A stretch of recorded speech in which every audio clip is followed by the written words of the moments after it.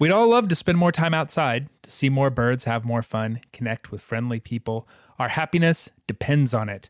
But modern life can push us away from nature. Enter Birda. Birda is the free new app that boosts your birdwatching experience.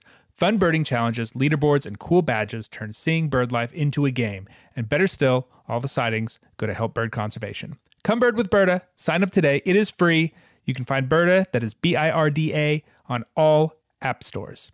Look around your home. I bet there's a bunch of bird-related books or art. And of course there are, because, well, birds are your obsession. If you're looking for a great way to discover more bird-friendly brands, bird artists, authors, and so much more, we'd love to introduce you to BirderBox. BirderBox is a subscription service that sends you a package 4 times a year filled with birdie things that allow you to dive deeper into your passion.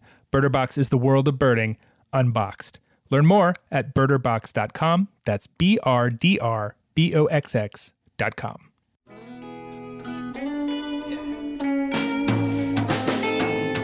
Hello and welcome to the American Birding Podcast from the American Birding Association. I am your host, Nate Swick.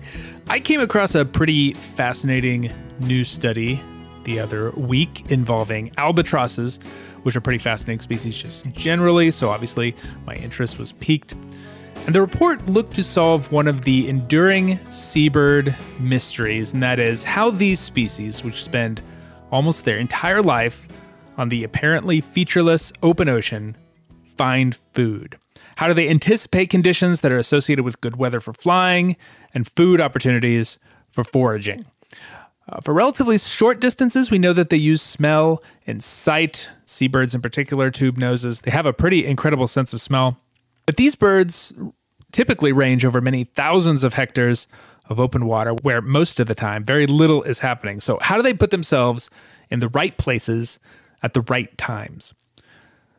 So this team of researchers led by Natasha Gillies of the University of Liverpool in the UK came up with the very clever idea that birds are perhaps using infrasound cues. Infrasound is an extremely low-frequency sound well below what humans can perceive that can travel for many thousands of kilometers in the atmosphere. And in marine habitats, it is associated with storms and surface waves, which could make it a very useful cue for predicting the conditions that albatrosses and other pelagic species know means good opportunities for feeding and for easy flying.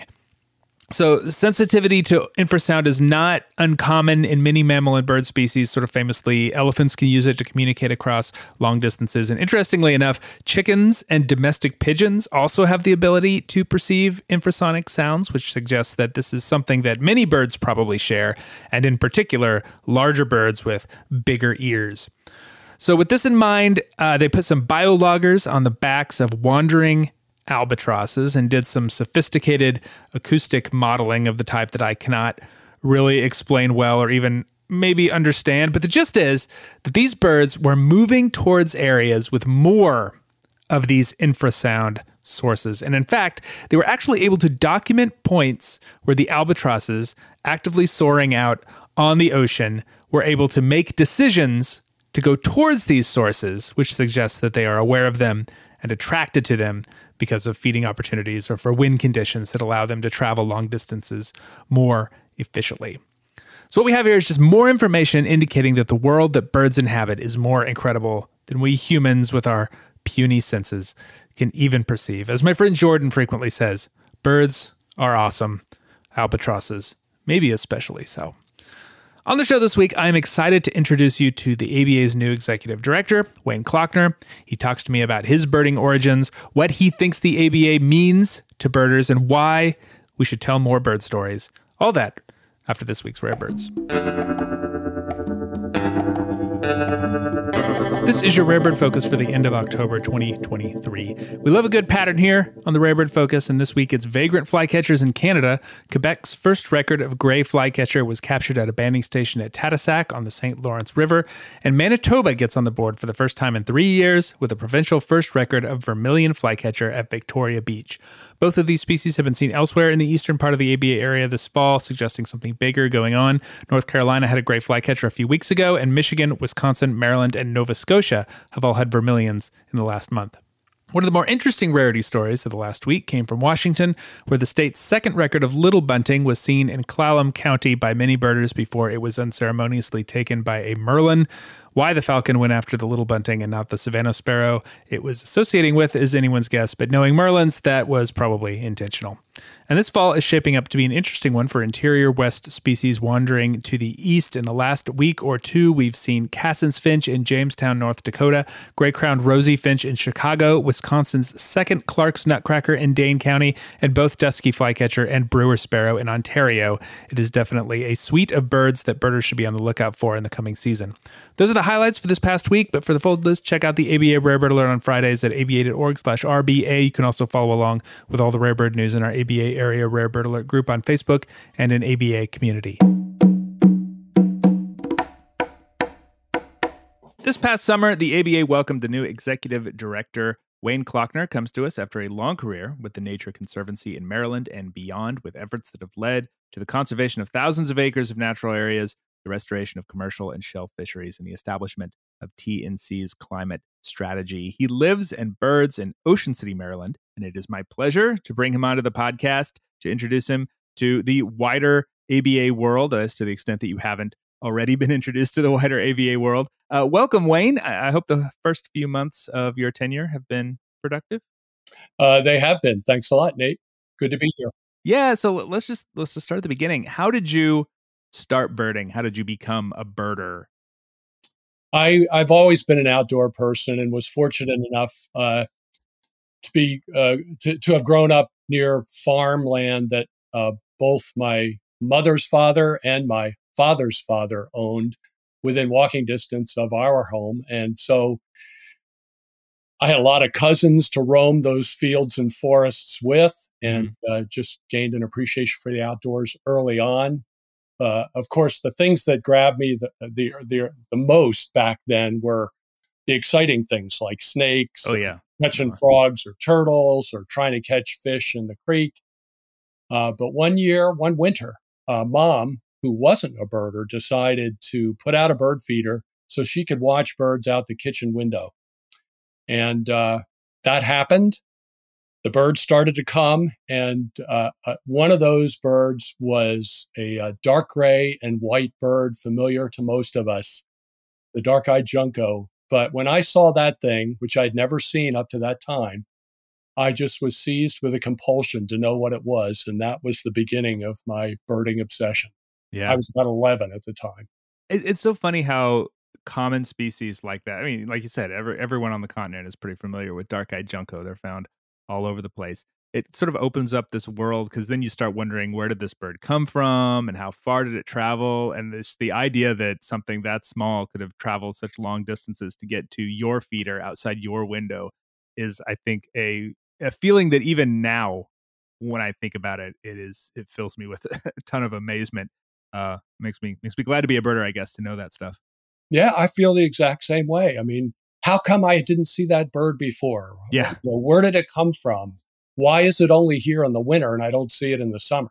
Yeah. This was central New Jersey, and they just don't breed there. But that amazement that you talk about in terms of birds, how they travel, they fly, it's just been a constant source of amazement for me, and it's never gone away.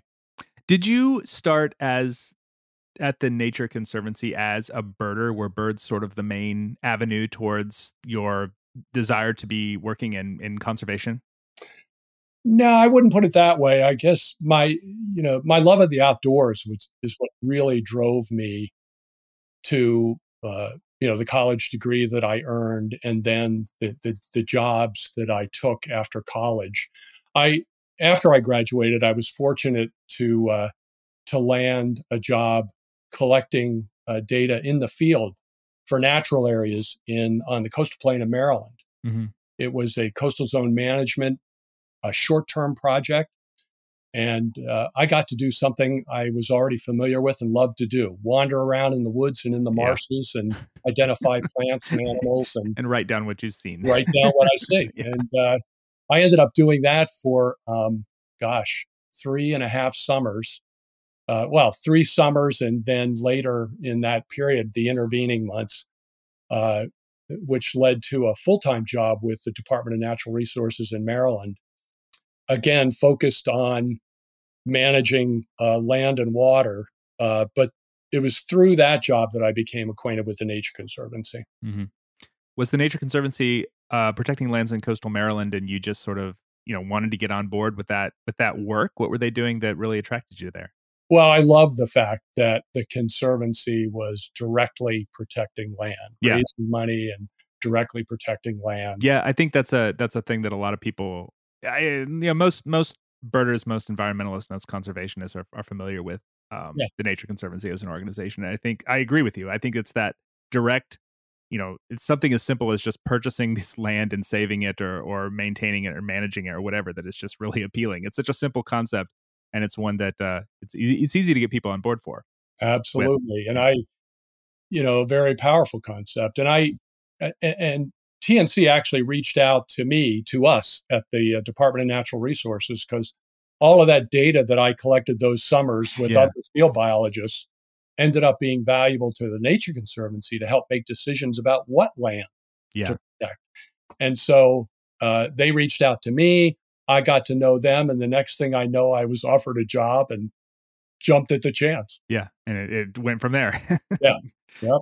Yeah, I think the ABA just in general has always struggled a little bit to define itself in comparison to some of those legacy environmental organizations like the Nature Conservancy and others. What do you think that the ABA can learn from those organizations? Well, that's a great question. I've been thinking a lot about it. I'm sure. I'm In, sure a in lot the of early us months, have been. Yeah. yeah, the early months of my tenure here. I think what attracted me to the Nature Conservancy was its singular mission, its particular focus, the way it went about pursuing that mission. It was quite clear to protect the lands and waters upon which all life depends. And back then, when I was working in Maryland in the early days of my TNC career, it was focused on rare, threatened, and endangered species habitat and the best examples of natural communities. Again, that laser-like focus. A lot of people came to the Nature Conservancy wanting us to do other things, and we had the discipline to say no. At ABA, it's been tougher for me to define so far. I've been a member off and on of the ABA since, well, the late 70s. Hmm. And what attracted me to the American Birding Association back then was the magazine, Hmm. because in the magazine, I found information on birding that I couldn't get anywhere else. Remember, folks, this was pre-internet, It's and true. Yeah. and so those bird ID articles, those wonderful stories about going to far-flung places like Attu, um, the gear articles. I mean, you could only find that stuff in print, and so ABA was the place to go to get it, and that's what really got me interested in being a member of the ABA and staying a member pretty much ever since. Um, Things have changed tremendously Mm, since back then, of course, and now there's almost too much information available in terms of gear, in terms of birds, in terms of yeah. bird ID. One has to be pretty driven and disciplined to scour the recess of the internet to find all that stuff. Yeah. And so, as I think about ABA in the present day, it's less about its legacy of listing. It's less about Birding Magazine being the only recourse to find that information, and more about how ABA can convene a community of birders, share stories, share opinions about gear, about bird ID, etc. And just I hate to use the word clearinghouse because that feels too cold to me. It's more, I'll go back to the C word, the community word, Hmm. more about convening a group of birders to share the passion for birds and birding, and perhaps provide ways to make it easier to share information about bird ID, about travel destinations, about gear, about birding apps, and which ones to use, to help us all be better birders and to be better at recruiting new birders. Yeah, I agree with you. You're just thinking about my own experiences with the ABA before I became sort of affiliated with them.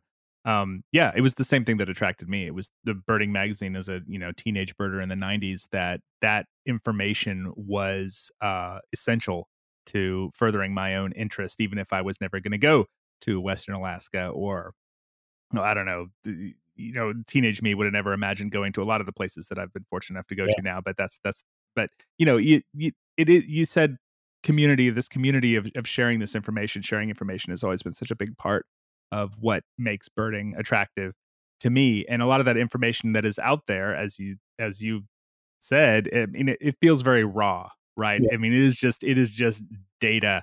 And if you can filter through that data, then great, you can get a lot out of it. But I think a lot of newer birders sometimes feel very intimidated by the amount of raw data that is out there. And it exactly. and I, from my perspective, if the ABA can provide an avenue towards, making that maybe being a curator of that data to make it useful to people. I think that's a good role for us. But you're right. We've never had that sort of laser focus that attracted people to organizations like TNC. It's always been a bit more nebulous, and I think that's something that we've had a hard time getting our hands around. Yeah, I agree to an extent. Maybe I wouldn't use nebulous. It's certainly more varied. Yeah, maybe And that's a better word. Yeah. being varied isn't necessarily a bad thing, so long as we don't lose sight of what our various services and programs and offerings are for. Hmm. Um, I love the characterization you just made of the data out there being somewhat raw. It can be overwhelming to new Hmm. birders who are just getting into it for the first time, and there It are can a be lot. overwhelming to experienced birders when you get into Very stuff true. like molt and vagrancy and all the little kind of little things that the into the weeds, I Yeah, guess. absolutely. Yeah. Right. Thinking about those services and offerings and programs that ABA does have, how can we think about those in a more structured or Hmm. focused framework or mission driven style um, that attracts folks to it, and by being attracted to it, they become a part of the community that Hmm. helps make us all better. Yeah. Um, the other thing that's happened in the years since I first joined the ABA is the Lab of O, Hmm. Audubon, local birding clubs. I mean, the list goes on in terms of other organizations and groups that provide an avenue for birders to enjoy birds and birding, and that's a good thing. So, in light of the proliferation of those other organizations, those other ways in which birders can enjoy their passion, I think ABA needs to think about what in particular can we provide better than anybody else? Where are we best positioned to provide information in ways that the other organizations just might not have the time or the focus or the mission Yeah. to provide? What might be missing out there that ABA can fill in terms of a void uh, uh, that birders are looking to fill? Yeah. For sure. When I think about the major bird organizations and bird conservation organizations in North America, you look at Audubon and ABC and Birds Canada and all those, and Cornell Lab, as you said, they're all doing something slightly different, and it is sort of a unique ecosystem, birding community ecosystem compared to what we see in other countries. I do think that North America, and by that I mean the U.S. and Canada, the ABA area, um, is unique in the sense that we have an organization that is primarily aimed at the hobby birder, the sport of birding, the art of birding, the lifestyle of birding, whatever, more than conservation and list keeping and big data and science and stuff. And there's certainly, if we're looking at the Venn diagram, there's a lot of overlapping parts in for all those things, because For certainly sure. as an amateur birder, as a hobby birder, I'm interested in the science and I'm interested in environmental issues and I'm interested in all that stuff. But you know, the singular sort of way that I approach all of those issues is through my hobby of birding.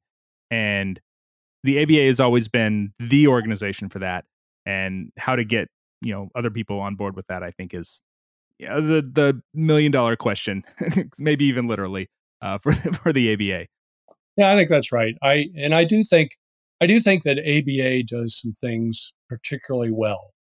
Um, I think serving as both a collator, a gatherer, and a filter for all of that raw information out there about birds, bird identification, distribution, and status.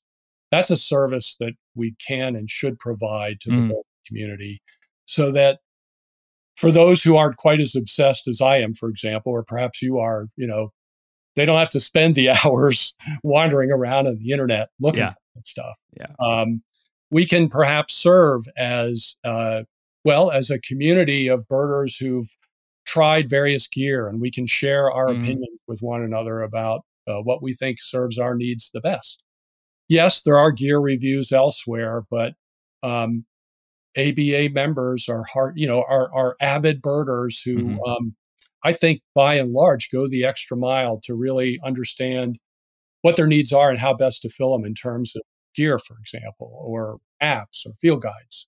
Um, and I'd be remiss if I didn't mention ABA's efforts to sort of inspire and uplift the next generation of birders. I've been so impressed with the young birder yeah, programs, whether it's the camps, which are going to expand, whether it's the mentor program, which puts young birders in touch with more experienced birders so that they can climb that birding ladder even faster.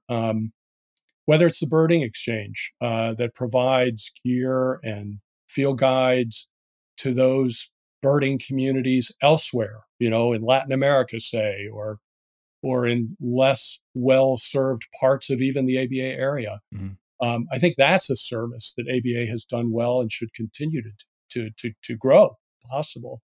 And I certainly want to see it grow under my watch, along with the staff and board.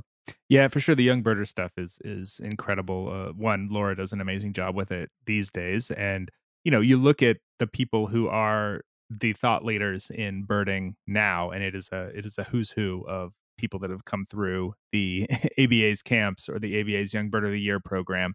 I was an ABA scholarship recipient Hmm. back for to go to a birding camp when I was a teenager, and I look at all the young academics and young conservation professionals out there that have come through the ABA's programs, and how can you not say that as an amazing opportunity that the ABA does very well, and that we want to continue to do or even grow in those situations.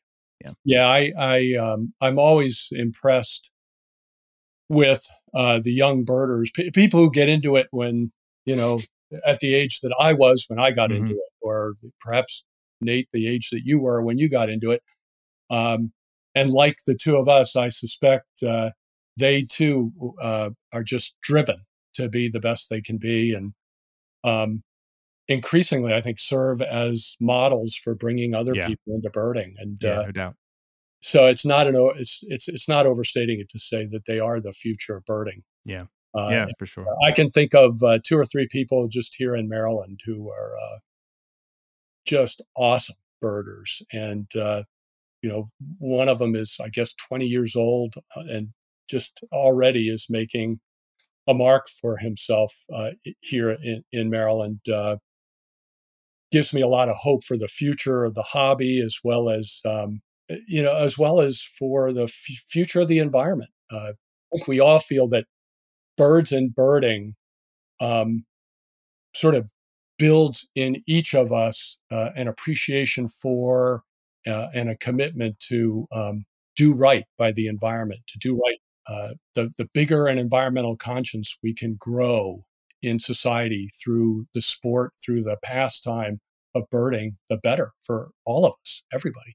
Yeah, for sure. I mean, that's an angle that I think that I've at least here I've tried to push on. I believe that as birders, you might get into birding because of the community, because of the fun of, and also you can't not be a witness to the environmental issues that are going on around you, be they small scale or large scale. When you are a birder, you see it. we, as I said, we are witnesses. We see this stuff happening, and how can you not want to do something about it once you become a birder? And that's a well-worn path, I think, in the birder to conservation environmentalist Yeah, journey. absolutely. But it doesn't make it any less important, I Yeah, think, for sure. for the future of birds and bird habitat. The other thing I've admired ABA for, and Nate, I was a listener to your podcast long before I Oh, ever right thought on. of applying for this job.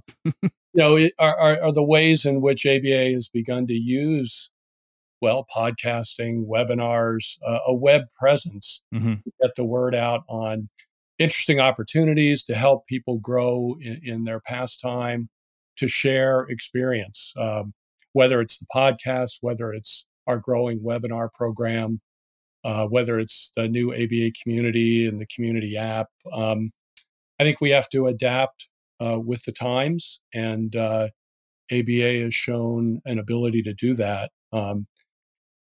I think the future is bright for that, and we'll need to be smart about how Hmm. we apply our resources, time, and effort to making the most of that in a way that's most attractive, most relevant to the birding community out there. Yeah, there really seems to be a through line from the things that we were initially attracted to from the ABA. We talked about the magazine articles and that stuff. I Yep. mean, those are stories, right? And we're Yep. just coming up with new ways to tell those stories, be they here on the American Birding Podcast or still in our publications. That's still a major part of what we do in Birding Magazine and the special issues in North American Birds. And the webinars as well. Like, these are ways to tell birding stories, and I think we all know that stories are a very effective way to get people engaged in not only the hobby of birding but the environmental issues therein. For sure. I mean, a big part of birding for me are those stories. When I started out birding, I had no mentors. Mm-hmm. I had no contemporaries to go birding with. I was on my own, Yeah. and I was happy to do that for a long time. I dare say that the learning curve was climbed much more slowly than it could have been otherwise, but I really enjoyed the experience nonetheless. And uh, later on, well into my teens, when I finally did meet some mentors and contemporaries, it just accelerated and Mm-hmm. made it even more enjoyable. And now, um, getting together with birders in the field or at a bird club meeting or even online through the forums on ABA Community, for example, um, the part I really enjoy is just sharing stories. Mm-hmm. Um, and it could be as simple as, gee, when's the last time you saw that buff-breasted sandpiper? Or, how is the hawk watching this past fall up on at your particular hawk watch? And just sharing the stories about what the season was like is just such a big has become such a big part of birding for me. Mm-hmm. And I hope ABA and the various means with which we connect with our members and the public at large um, always provide an opportunity for that kind of sharing. For sure. Well, hey, you want to tell a story now? What is your favorite place to bird near your home in Ocean City, Maryland these days? Well, we just moved. We just moved here. We lived in Massachusetts for, gosh, 21 years, and I had a lot of favorite places up there. But we now live just outside of Ocean City, Maryland, near the coast. And one of the places I've really come to love, and I knew it before in a previous life, but it's been great to get reacquainted, is the Astig Island National Seashore, which Mm-hmm. is literally a 10-minute drive from the Oh, that's house. nice. And that's just a wonderful natural barrier island with great beaches, extensive marshes, and some nice patches of loblolly pine and mixed forest on it. That, in particular, during migration, spring and fall, can be just excellent places to bird. And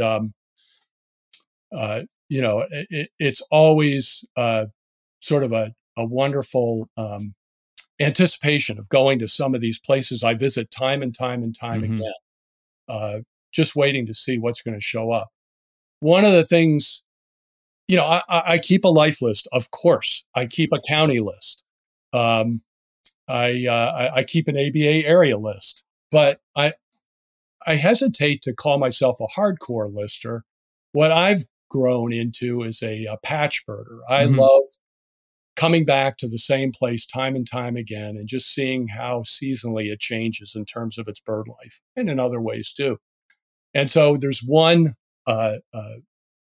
path, a trail there on Astig Island that I walk all the time. It's called Life of the Marsh, and it includes some upland habitat. And then this boardwalk goes way out over the marshes and back to some sandy, scrubby habitat. And depending on the time of year, it could be really quiet or it could be really exciting. And some of the best birds I've seen there are the unexpected things like clay-colored sparrow this fall, or a whole slew of different warblers that happened in the spring on one particular morning after a fallout. These birds getting blown offshore by a southwesterly wind in the spring head for the nearest land. And Mm-hmm. where I live, that's Astig Island. And the fallouts can be really exciting on a May morning if you hit it just right. And you can actually watch the birds come out of the air into the trees and shrubs around you. Yeah, that's cool. Super cool. Didn't you have a flamingo out there this fall? Not on Assateague. I'll Nearby, bet maybe. there was one on Assateague, and we tried our best to find one in Maryland. But I had to go down to Chincoteague, Virginia, all the way up south all end, the way to another state. Just an for hour a away. patch birder. And that's where I got my ABA area flamingo just a few weeks ago. Yeah, wow. The executive director of the ABA has to take part in the biggest bird phenomenon of the year, perhaps. So that's always nice that we got a lot of people on there. Oh yeah, it was so exciting to watch that unfold, and wow. It was really fun to see ABA post a summary of that phenomenon. Mm-hmm. Yeah, Amy did a great job. In so doing, share a spectacular story from this past fall.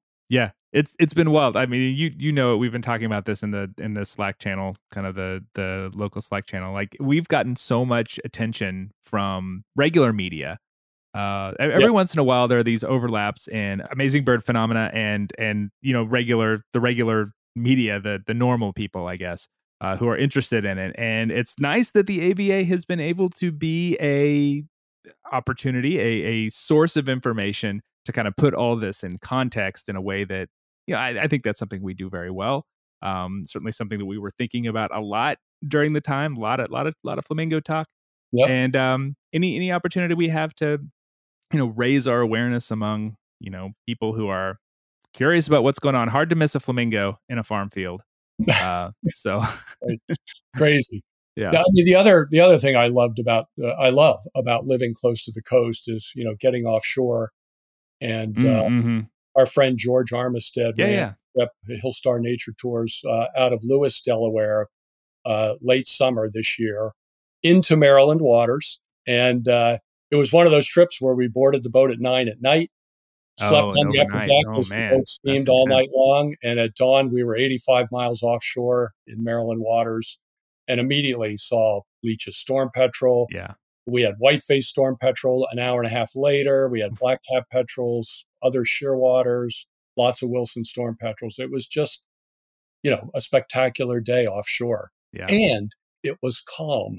So yours nice, lucky. But you can suffer at times if it's rough. Yeah, no, I hear that. Great trip.